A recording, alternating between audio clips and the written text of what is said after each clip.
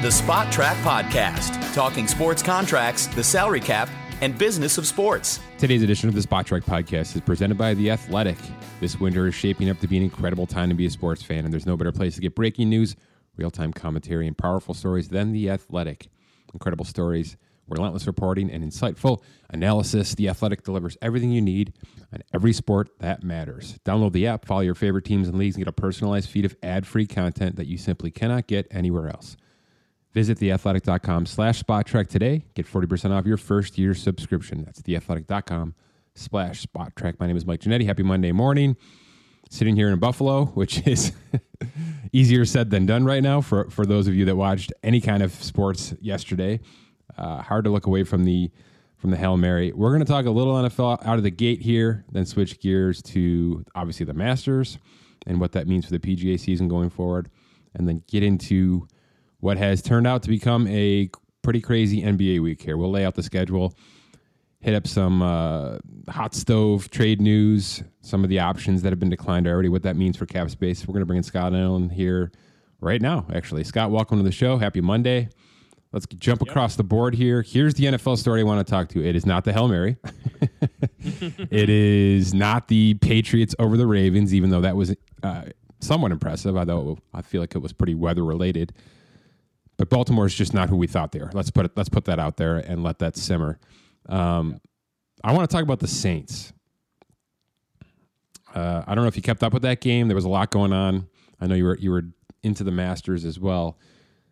We had a situation where Drew Brees is injured, and he was injured to the point of where he went to Sean Payton at halftime and said, "I can't go. I can't do this. My rib is bad."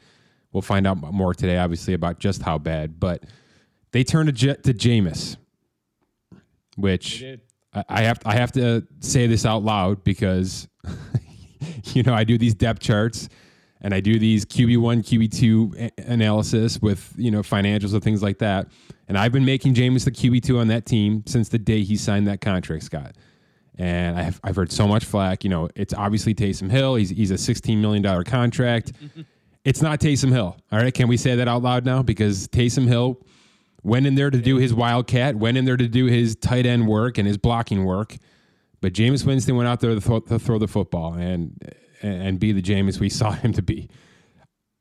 What does this mean? Because look, if it's not now, if Drew Brees isn't out for the next couple of weeks and maybe the season, most likely this is going to be the situation next year. I'm not going to put positive odds on Drew Brees returning to the football next year. So what kind of glimpse did we just get into the New Orleans Saints process? Because the rest of that team is pretty damn good. It is. This is probably what Jameson in the back of his mind was kind of hoping for, to give a way to show what he really has in a potent offense with the weapons that are on that team. So he's going to have probably a few weeks to showcase what he has, and then either stay with the Saints or go to another team. Right. He's showcasing for 2021 New Orleans is what he is. Right. As is Cam with New England right now. I saw him do a few throws on Red Zone channel. They flipped over to him. He looked all right. He wasn't, from what I saw, lighting the barns on fire. Couple of near picks, which God, the world was hoping for those. But without Alvin Kamara on that team, oh man, he is a all around. I think I saw he's over 2,000 yards from scrimmage, total yards receiving and rushing at this point. He's got the second most receiving receptions this season already. So, he's not even necessarily a running back at this point. He had more receiving yards than rushing yesterday as it was. So he's just that dynamic player that is all around. And then your point with Taysom Hill, I think in a way the DFS people had him pegged as a tight end from the beginning. Totally. FanDuel, I know, totally had him as a tight end, not as a wide receiver, not as a quarterback. So, and that's my point, Scott. That's why I was projecting the way I was projecting, not because I sit here and research the crap out of the Saints practice squad. You're right. the feeds we were getting were projecting him to not be a quarterback. And if you've watched any kind of Saints football, he's in there for 2 plays and he runs 99% of those plays. We've seen him throw a couple of nice passes. I know he can play quarterback, but he's not in line to play quarterback on that team. So put the contract aside. I'm not even going to get into the contract. I have no idea. I don't get it. To me, it's a unicorn like Jimmy Graham. That's what it is to me. Sometimes it's going to look great, and most times it's going to look like a dud. So, but this is about Jameis. This is really about Jameis. So your point is valid, Scott. And your Kamara point is actually very valid because it's going to do 2 things. If this works out, let's say Brees misses 3 weeks here, and Jameis gets the Teddy Bridgewater shot, right? That's essentially why Teddy Bridgewater is a starting quarterback right now. He got his Drew Brees injury window last year was a little bit more significant, but did enough to warrant himself a middling starting quarterback contract on another franchise. Well, he might not have to leave, Jameis, to get that contract. But the point is this. It's not going to be $30 million. It's just not. It's going to be 25-ish, maybe a little bit more adjusted if the cap rises a little bit, which is unlikely, but he's going to get a nice little bridge contract, probably with the Saints if Drew Brees doesn't come back, and he's going to be protected heavily by the fact that Michael Thomas is out there, that Alvin Kamara is out there, and that this is a core that's been intact now for a bunch of years and knows what they're doing, and Jameis has had the sit on the bench Patrick Mahomes year. With a couple of games here to get his feet wet.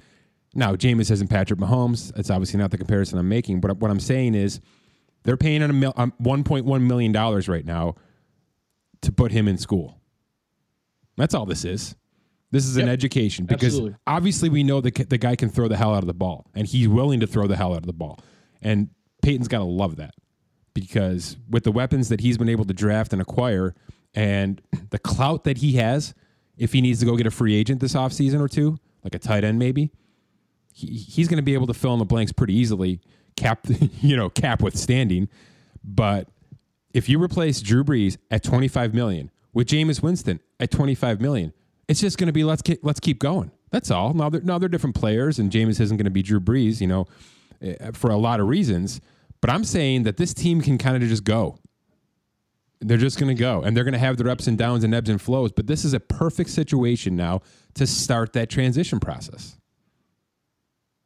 Yeah, absolutely. I mean, like you said, it's the sit a year, learn, know the system, and then plug and play. And we're going to see if this plug and play with Winston works for the next few weeks. If it doesn't, then we obviously will know that the Saints are probably going to have to do something else in 2021. But if it does work, man, kudos to Winston wanting to, go in there and knowing that there may be a time where I have to get in there like Bridgewater did. And if it doesn't work out, then he has to go and try to find another job somewhere else. But, super interesting, right? I bet you the Bridgewater situation was a really big factor. Sean Payton's essentially recruiting for like a college football team. Come on in. You're going to be the next guy up once this guy graduates. And, that's really what the thinking was. We can obviously only pay you the minimum, but it's going to be an educational year. You're going to get your reps as needed. But, yeah, this makes total sense. It always made sense to me. And that's why the Taysom Hill side of this, while it's squirrely and they're definitely overpaying, Taysom Hill brings a nice little unique edge to the game. No question. He's a special teams guy. A halfway decent tight end, a good blocking tight end. Fine. He's a nice player. I'm not knocking him. He's just not a quarterback right now. And maybe he will be at some point, but he's not. This is like 25% of the Tim Tebow conversation. You know what I mean? Yep, that's what it is. And Taysom didn't take the Tim Tebow route. Taysom said, okay, I'll do whatever you need me to do. Tim Tebow wouldn't do that, if you remember. Tim Tebow would not make himself a tight end. He would not make himself a special teamer. It was, I'm going to be a quarterback in the NFL or I'm not going to be in the NFL. And we know where that ended up. So it's confusing to some degree, but it hasn't been for us, Scott. We've been following the projections. We've been following the positional breakdowns that we've received from our stat providers. And it just makes sense. And now looking forward, it even makes more sense because whether or not he's the guy, he's at least being groomed properly and being paid properly to be that next guy. You start low, and if it's the Cam situation to a T. if Cam continues to at least be adequate, he's going to get that middling bridge starting quarterback contract somewhere, whether it's New England or somewhere else. Well, and the last thing I'll say with this is, it's ingenious that, they're using Taysom Hill as they have been, whether he's a tight end, wide receiver, a quarterback, a running back, and they can still keep that same game plan and those same plays That's what I'm saying. intact for him and have Winston just at the helm as if it was Drew Brees. So they don't have to skip a beat at all and change for Taysom Hill throwing the majority of the throws. Nor will they next year. Nor will they next year. If this is the plan to go forward, you're right. It's already been drawn up. Now, they got to fix their cap, and it's worth talking about for 40 seconds here. I mean, I've made mention on Twitter. We've talked about it a little bit on the show. But it is not smiles times in New Orleans in terms of salary cap next year. On the projected $175 million drop, they are about $95 million over right now. So, you're going to take Drew Brees. You're only going to save yourself about $14 million on Drew Brees because of his dummy year dead cap. So it's not going to be as impactful of a retirement as they would probably like it to be. They're going to have to do some real damage in terms of restructures. And, oh, by the way, one of those players that might go, it's only $5 million saved, but might be Taysom. They might have to move on Taysom or restructure Taysom. One of many players that will need to be restructured. But there's work to be done, for sure. So while we're talking about a lot of continuity and a core that has been intact, there may be a couple of pieces that have to fall off here heading into 2021. But not in those major spots. Michael Thomas ain't going. Alvin Kamara ain't going. And it doesn't look like they have to do too much at the quarterback position. Now, Drew Brees could come back. I don't think it's likely. But this is now a 3-week stint here, and I'm estimating based on, just what we kind of saw to Brees. It's very rare that Brees kind of, he's been a tough guy over the past 2 decades. So to see him basically say, can't do it for this second half, something's probably not going to be good for the next few weeks. But we'll see.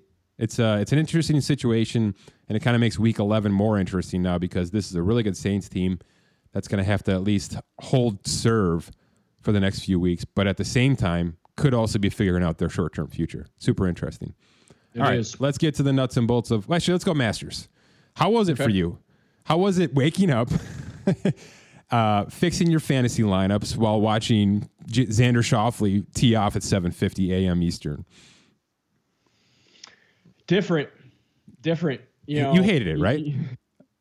It was not my favorite. No. Especially, CBS having to alter their entire schedule to have all their games in the afternoon as opposed to having the morning, the 1:00 game. So it really threw things off. I mean, at least the golf itself lived up to the expectations. DJ just unbelievable with what he was shooting and the spots that he was placing those balls.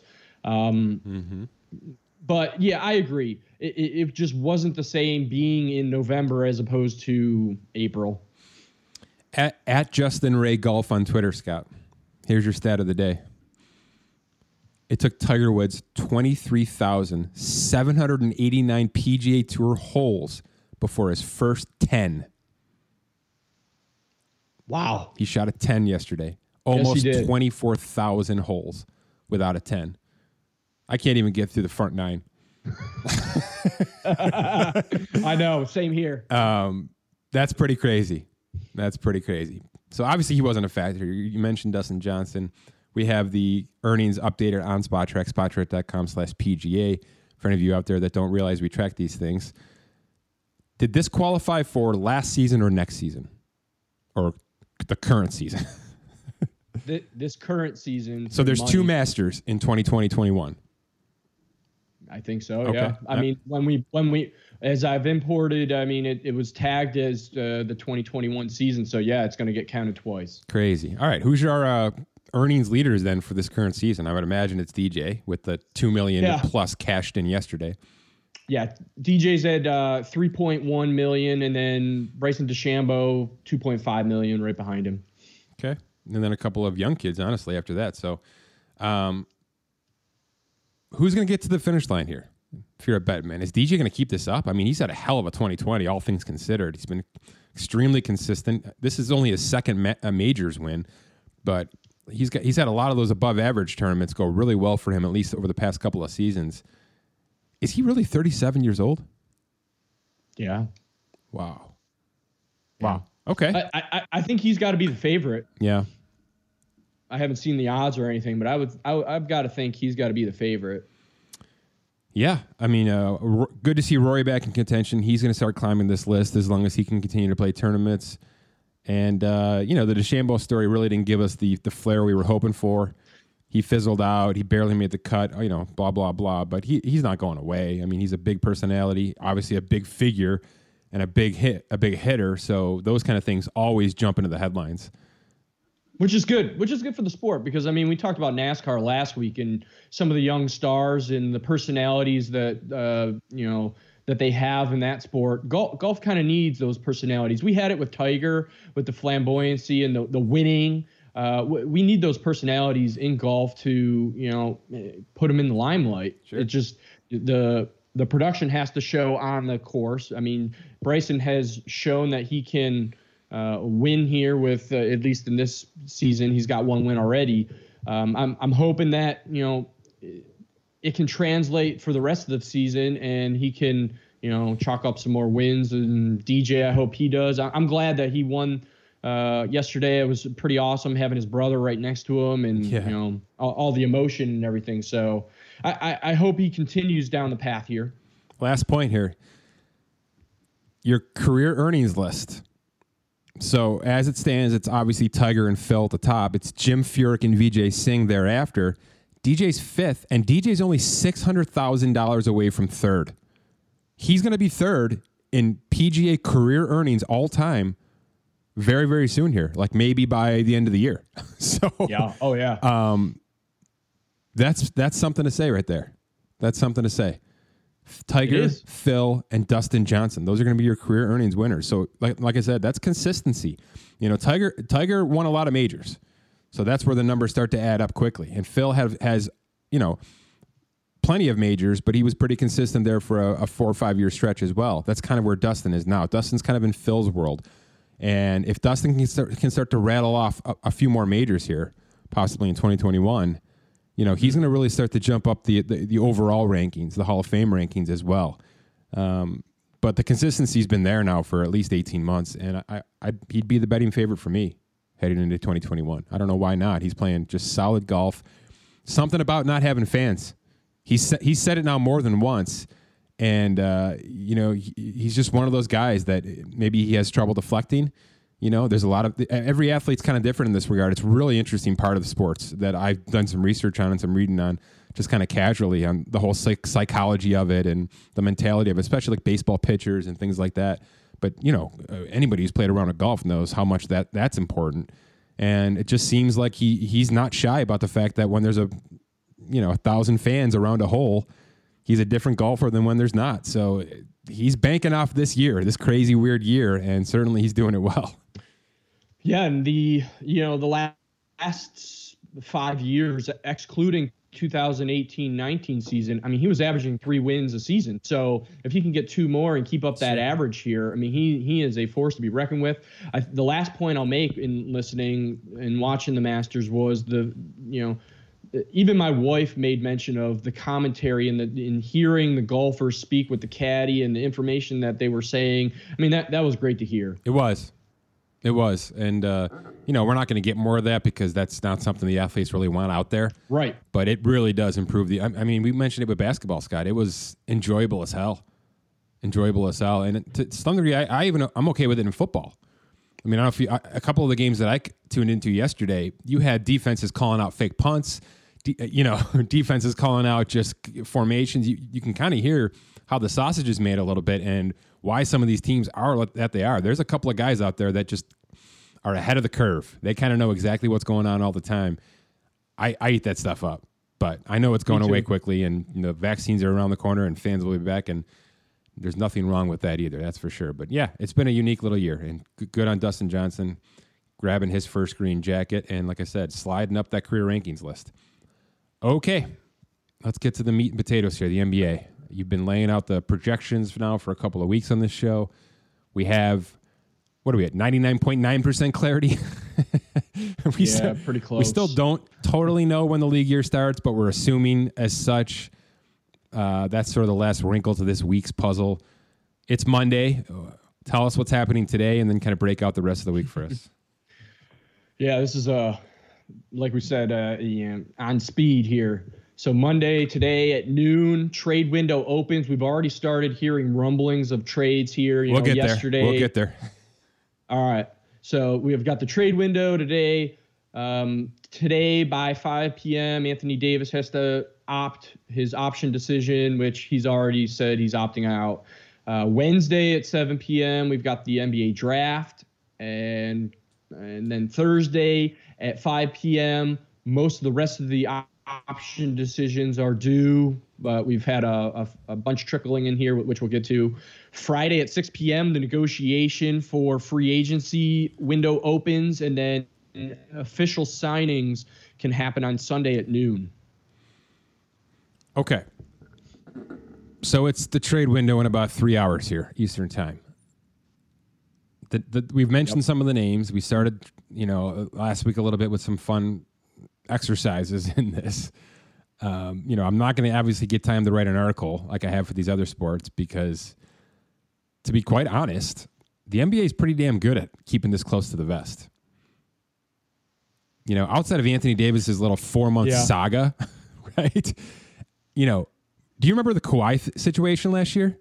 Everybody thought they knew. Everybody had it pegged. And all of a sudden, in 2 hours, on a random night, it was close to the middle of the night. Not only does Kawhi move, but OKC dumps on Paul George and acquires their 97th first-round pick. So it's just not the kind of thing I like to project or even put time into projecting because – and there's so many. We're not going to be disappointed anyway. We're not going to be disappointed. Something's going to happen here that's going to make us, love this week. I guess. Look, where there's smoke, there's fire. Usually, is what I'm trying to say here. And the James Harden noise is loud right now. I mean, and it's not just loud; it's logical. We talked about this last week, Scott. Last Monday, the Nets are the right team. They're the right team. You got to take some edge off of Kyrie because Kyrie can't do this. He just can't be, he can be the ball handler, but he can't be the ball handler and the captain. Let's just put it that way. So now you got this grouchy, edgy, wants to shoot the lights out of the gym next to him in the backcourt. It's just perfect. It's just such a perfect fit. And you're going to get the KD James Harden relationship again in Brooklyn. You're going to let Kyrie kind of just be his own guy. And then DeAndre Jordan, who fits well with all of them. I don't know. Boy, it certainly looks good on paper. Are you at all concerned about what they'll have to give up? Because it sounds like, we've done the money matching ourselves here. It's for sure going to be LeVert and or Dinwiddie, or is it both? I've seen either way, but LeVert sounds like Jared Allen. Dinwiddie probably would be in there. I think Houston would probably want to have that back. They need on the fly retool, then you're going to want to get back what you can. Okay, so they get LeVert, who I like a lot. He had an injury bug there that kind of pushed things down the line a little bit. Can LeVert and Russ play, or is that too much of a match? I guess where I'm going is the draw that Brooklyn's going to give Houston also going to push Russell Westbrook out of Houston? I think the writing's on the wall that Russell already wants out. Okay. So if Houston can facilitate two trades to let move me put it this way, players, though, Scott. Let me put it this way, though, Scott. This Brooklyn team, like these 3-4 players that are going to go to Houston, they made the playoffs without KD, without Kyrie, without DeAndre. A Dinwiddie run team wasn't half bad. They were a fringe playoff team, is what they were. We talked about this, how blowing this up for KD. Obviously you get KD, you get him, but they were blowing up a pretty darn good team, and now we're at that point. It sure looks like it's about to happen. They're literally going to blow up the core that they put together that actually had some success together. So if that core just transfers together, right, it's somewhat of a New Orleans Lakers situation where this halfway decent young team is about to transfer to a new organization. They shouldn't be half bad. So if Russell's concern, if Westbrook's concern is I'm not going to be here for a rebuild, I don't think that's what Houston's getting, is my point. I think Houston's getting reshuffling, a reorg, but these are players that have played together and have won together to some degree. So does that core plus Russell actually lead to some success? Is it a little bit of an OKC situation? Interesting. Yeah, I think it could, because like you said, those players have been playing really well. And on top of it, I don't think this is a coincidence by any means that Brooklyn is coming up, because you've got Steve Nash, but on as an assistant, D'Antoni signed on as assistant there. Yeah. So if Harden goes there, they already know what they have in the relationship, not only with KD, but with D'Antoni there as well. So like you said, where there's smoke, there's fire. We'll just see if the trigger gets pulled. And I would not be surprised if for some reason this becomes, if it does come to fruition, a multi-team trade where it's 3, maybe even 4 if it has to go that deep, just because of matching and moving money and all that aspects, and teams wanting to get in on the sweepstakes of certain players. Maybe they can cherry pick one of the players, like a Jared Allen, instead of going back to Houston. Maybe he goes somewhere else. I don't know. It's just a nice 3-4 players right there. LeVert, Dinwiddie, Jared Allen, and somebody else. That's a really nice pullback for an older James Harden, who, this isn't Anthony Davis. This isn't Anthony Davis going to Brooklyn. You know what I mean? A guy who's literally going to transform your franchise. He's going to be a complimentary player there, more than he's ever been in his entire career, James Harden. So it's you're trading for the third guy, and you're essentially the third guy of your big three. And you're going to give up a hell of a lot to do it, it sounds like. Yeah, this could either work out extremely well, or this could be a complete disaster. And if this does work, the Knicks, Brooklyn is going to start ruling the day even more there. I know a lot of the fans, it's Knicks and Madison Square Garden, but, you've got 3 extreme large names, personalities. Oh, no. It's Brooklyn's East to lose at that point.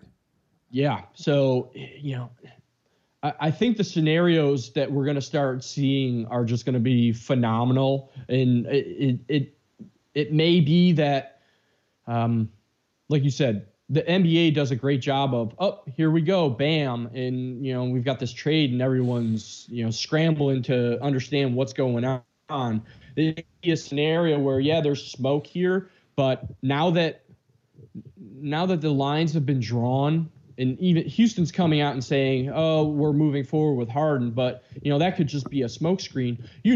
There are a lot of teams on the phone this morning trying to figure out if they can get in on any of these scenarios, whether it's Westbrook or Harden. I'm going to give you 2 more, but before we do that, Scott, do us a favor and just lay out how these trades work in the NBA, kind of layman's terms. So if a team is below the cap, they can absorb any player that they want up until, they can go $100,000 over the cap. But if they have cap space, they can absorb some of that with any player. Anyone that's above the cap, they have to do salary matching based on some number metrics of where you are and how much you're sending out, and then it allows you to know how much you can receive. So when we say salary example, matching, with Harden, Scott, Harden's got a $41 million salary. Is that about it? Yeah, right. Okay, so what are we talking about? About 30 minimum of $39 million or so has to come back. Yeah, somewhere in there. Okay. It depends on the team and where they are financially and what they would be sending back. So it would depend. There's going to be a threshold on what you can send and what you can't send. But that's why we say salary matching, because it's going to have to be somewhere around that 40 mark. Okay. All right. So the names we're mentioning obviously get us there. That's why we're saying what we're saying. Here's the other couple teams. And by the way, I've got 2 teams in the Western Conference, but would Houston even consider that? Because I got to tell you, there's a Western Conference team that has a very similar situation in terms of the current roster and their success, and could easily drop Harden into their other big 2 and work out great. I'm talking Denver. I actually think it's as good a fit as Brooklyn. Obviously Jamal Murray and the Joker are not Durant and Kyrie, but they've been just as damn successful of late. So are you giving up Gary Harris, Will Barton, and Michael Porter Jr.?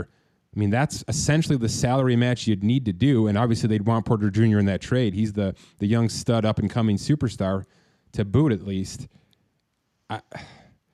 It's similar, right? You're essentially forfeiting your depth in order to have a big three that can compete with the Lakers, that can compete with, this Brooklyn setup, whatever it would be. So it makes sense, but does Houston play nice with Denver? Probably not. I think the player that is more likely to go to a Denver team is Drew Holiday. Yeah. And he has a lower value for matching purposes. So I think a player like that who is going to complement Joker and Murray, and you may not have to send a Michael Porter Jr.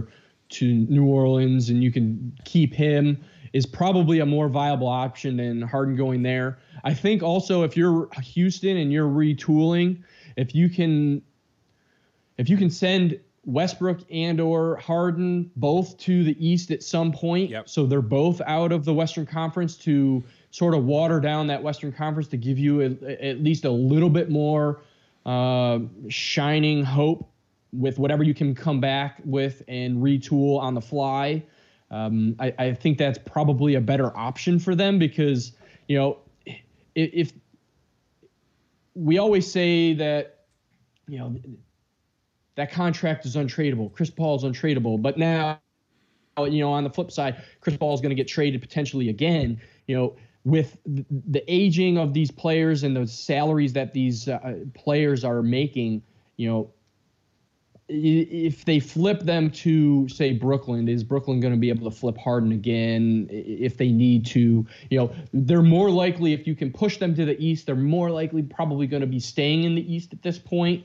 So, but anything's possible. But I think if they can water down the West a little bit with getting, if the writing is on the wall that these two players don't want to be in Houston and they're going to ship them, they're going to have to go to the East to at least give Houston a better shot than trading them within the West. Okay, here's my last team for you, and it's a haymaker. And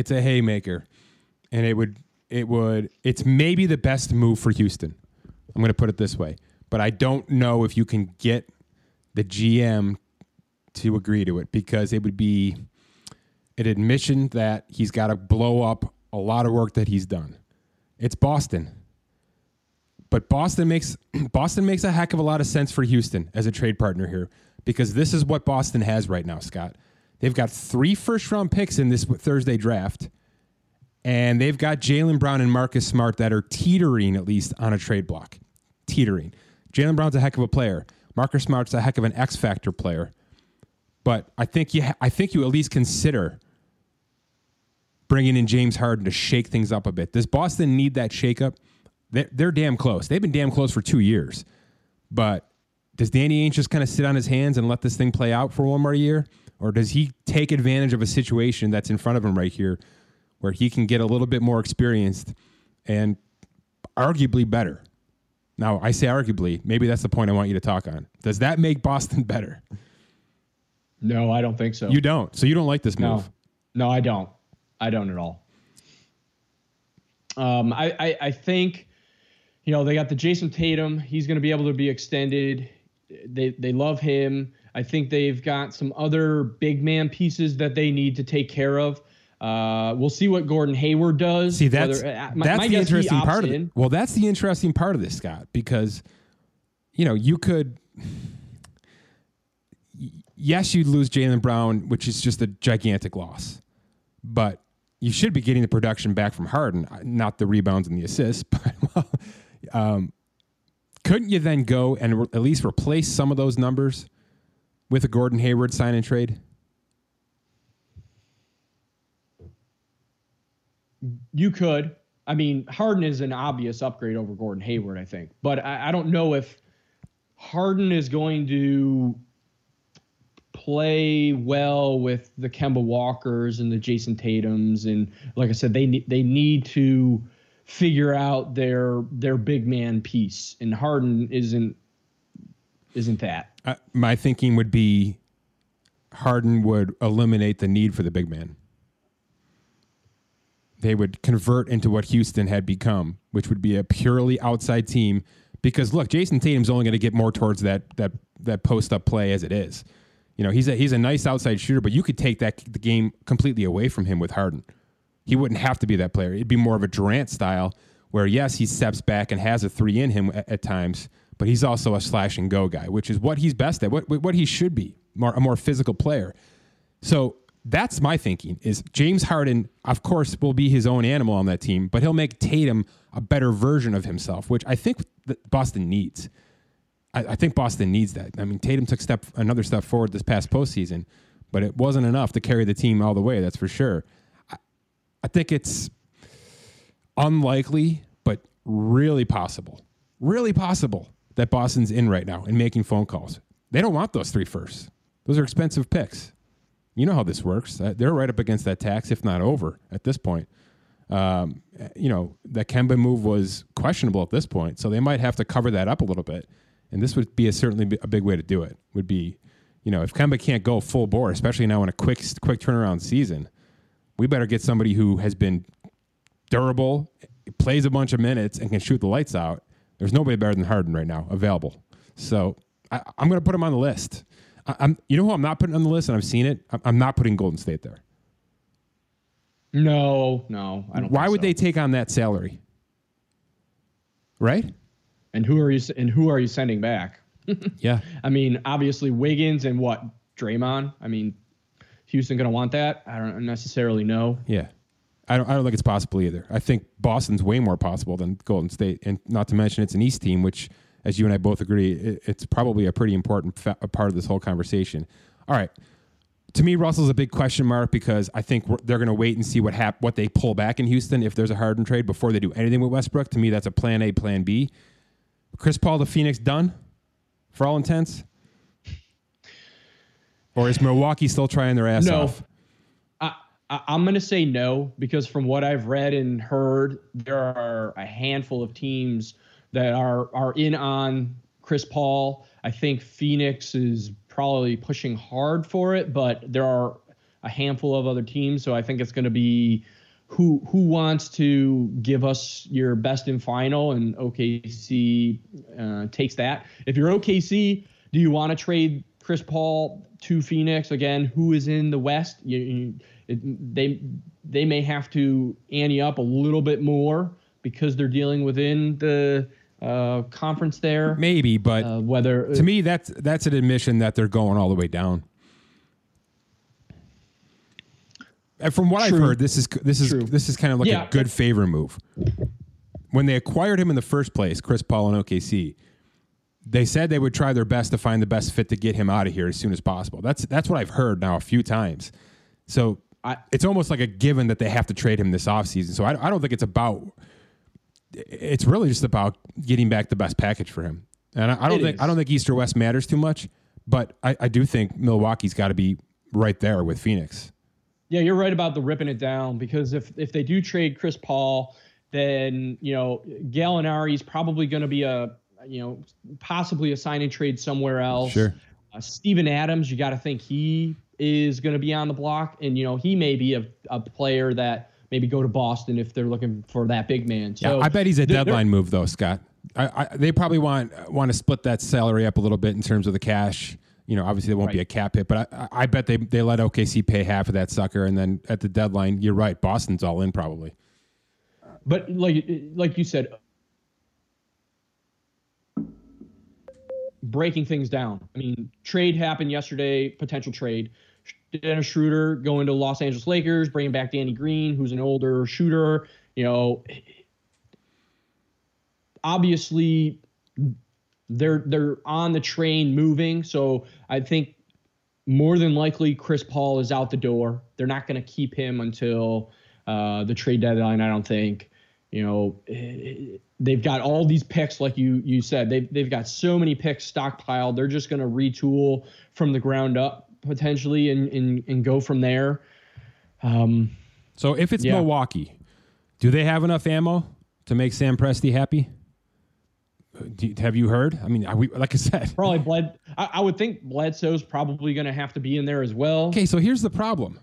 So you'd have to send Bledsoe, maybe Lopez. If they want to move on from Chris Middleton, maybe, but I don't think that is probably an option. No, you can't do that and then try to keep Giannis. George Hill. There you go. There you go. That's the name. So there's going to be they're going to have to put together something, but then with the salary matching that's going to have to happen, right. They're essentially going to gut their team, and then they're going to be stuck with minimums and their exception. So that's what they're looking for. OKC are expiring contracts. They want one and dones to move on from Paul. They want to get rid of Paul's salary. They want some expiring contracts. I believe George Hill qualifies for that. There's a, competent but not too competent. They want to be middle of the road probably, or get down as far as possible, so that some of these draft picks, I laid it out on Twitter yesterday. They have almost all of their own draft picks, so their standings in the league obviously benefits them in terms of a draft pick, but they also have a Memphis pick and a couple of Clippers picks, and there's a lot hanging out there, a Houston pick. So, they're going to be in good shape in terms of a quick turnaround, but it benefits them to have expiring contracts this year, especially with what could be happening with the cap. Absolutely. Okay. And the other thing I'll say with on the OKC side is, they floated out that this trade was happening. I am not solid that this trade is going to be just as reported, Schroeder for Danny Green and a pick. I could see another team coming in and saying, oh, I'd rather have Danny Green and some other things happen. So I'm not surprised that that report got leaked out or, reported out as early as it did yesterday, knowing that the window opens up at noon today. So keep that in mind as well. What are we thinking? I think Woj had some numbers out there. What's it looking like for the salary cap here, Scott? Yeah, so as we said, the salary cap as is, just like it was last year at the 109 and the 132 for the luxury tax. And then it's the minimum for the next few years. It's a minimum of 3% raise, as high as a 10% raise. So next year we're looking at 112.4. Then it goes up to 115.7 and then 119.2. And keep in mind, those are the minimums. Those are where it's going to be. It could go a little higher. So as we say, it could go up to 10%. So that's kind of important with some of these signings that may happen if they have player options. If players decide to opt out, they can get up to an 8% raise on that first year's salary. So if the cap doesn't necessarily outrun that 8%, they may want to stay with the opt-in because their salary may not outrun that cap in the future years. So knowing that information is going to be extremely important to some of those teams, knowing that what the minimum cap is at least going to be. Okay. And the last point to make is we had four taxpayers last season. One of which is OKC. That's why we're talking like we're talking. They want to rip it down a little bit financially because you don't want to be the repeater. You don't want to be a repeater. So we had Miami, Minnesota, OKC, and Portland pay taxes last season. We did. Anyone in trouble of being repeaters here? Anybody in trouble right now in terms of 2021? OKC will be potentially if they don't move some cap here. Okay. The Golden State Warriors, they're most likely going to be over this year. We talked about that. That's but they weren't there last year, so they won't be a repeater. But Portland, not this year, but next year they would be. Right. And then Portland was last year. Are they going to be this year, or are they going to have to move a piece? If they're over the tax this year, then yeah, they would be a repeater next year. So they may want to move a piece and get under so that they're not having to have a repeater unless they don't necessarily care. But it will be important for them. And like we've said before, what they start the season with does not matter. It is what they end with. So totally. So we're just kind of foreshadowing moves because I mean, if if that's a McCollum trade at the deadline, right? In order to get themselves under the tax threshold, it's something to keep an eye out for because they might need. I mean, how much are they over right now, Scott? Do you have it? I do not. Let me pull it up real quick. They've got $20 million in luxury space, so they've got some luxury tax space work to have. But again, that's without. They're only at 10 players on their roster, so if they have some moves in there, that may creep up there. But right now, they're below by about 20. In good shape for once. All right. Good stuff. We'll keep up with the trade stuff today. Like I said, that starts at noon Eastern as well. A lot of option decisions coming in, not just Anthony Davis. There's been probably a half dozen or so. We expect more of those to come in. And it's going to be a mixed bag because of what Scott said. Some of these guys are going to realize that next year's cap isn't going to be where they want it to be in terms of the ability to elongate a contract. You're going to see some guys opt in. I think Gordon Hayward's probably the most interesting one to watch because it's going to carve out Boston's path over the next couple of weeks here and make it more either simpler or harder for them to operate if they do need to make some changes on that roster. So keep an eye on Hayward as well. Follow it all at SpotTrack on Twitter. Obviously, SpotTrack.com/NBA. We're covering all the draft stuff, all the free agency stuff, all the trade stuff, and we'll be here all week. A couple of shows this week to kind of break down all this information.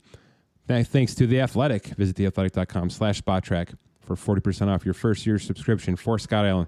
My name is Mike Giannetti. Thanks for listening to this edition of the Spot Track Podcast.